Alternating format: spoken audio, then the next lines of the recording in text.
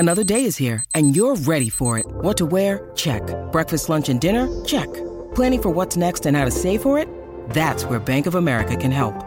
For your financial to-dos, Bank of America has experts ready to help get you closer to your goals.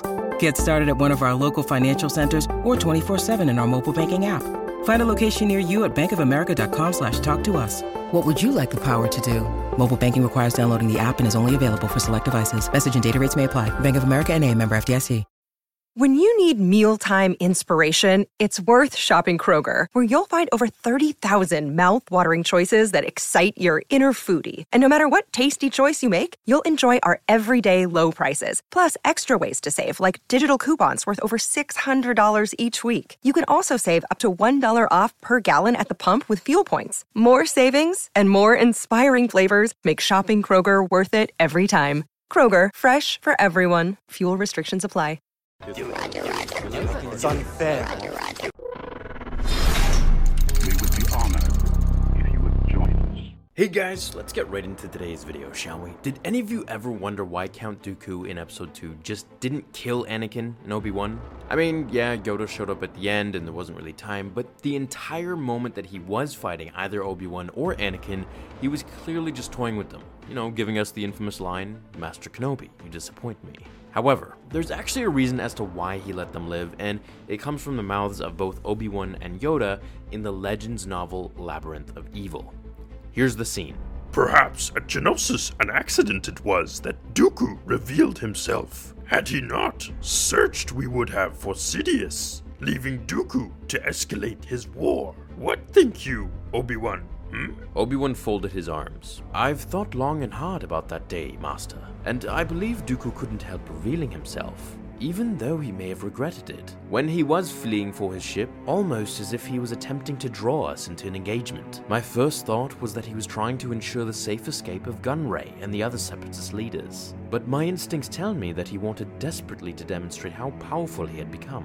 I think he was genuinely surprised to see you turn up, but instead of killing Anakin or me, he deliberately left us alive to send a message to the Jedi. Right you are, Obi-Wan. Pride undid him, forced him. It did, to show us his true face. So right here we can see that it wasn't just plot armor which gave us an awesome lightsaber duel between Master and Apprentice, Yoda and Dooku, but rather had Dooku been very serious to get rid of Obi-Wan and Anakin right away, he very well could have without a problem, at least in this film. He didn't because of the age-old Sith downfall, hubris. His arrogance led him to deliberately leave Obi-Wan and Anakin to live in order to send a message to the Jedi.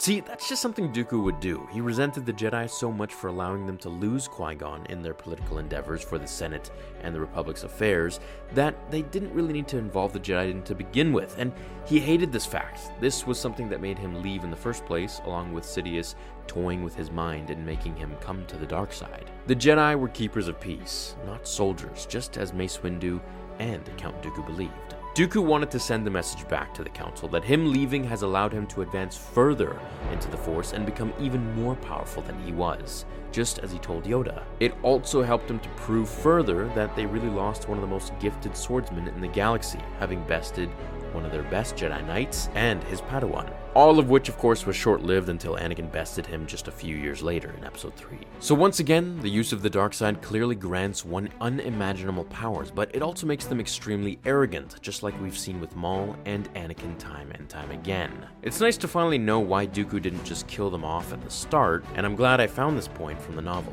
Now, I gotta say, I find these books being deemed as legends a little bit confusing, as when they came out, they were canon from George's continuity from the prequels, so by everything being deleted makes me sort of wonder if every single thing that is now in these Legends books will be rewritten somehow by Disney. Whenever I read these books that have to do anything with the first 6 movies, especially the novelization of the films themselves, I like to think of those as canon until Disney rewrites each small story and backstory for us, just as these books have done.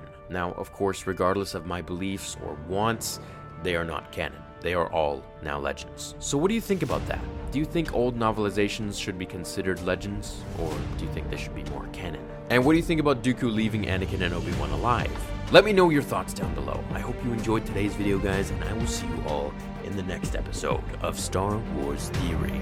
Until then, my fellow Jedi and Sith friends, remember, The Force will be with you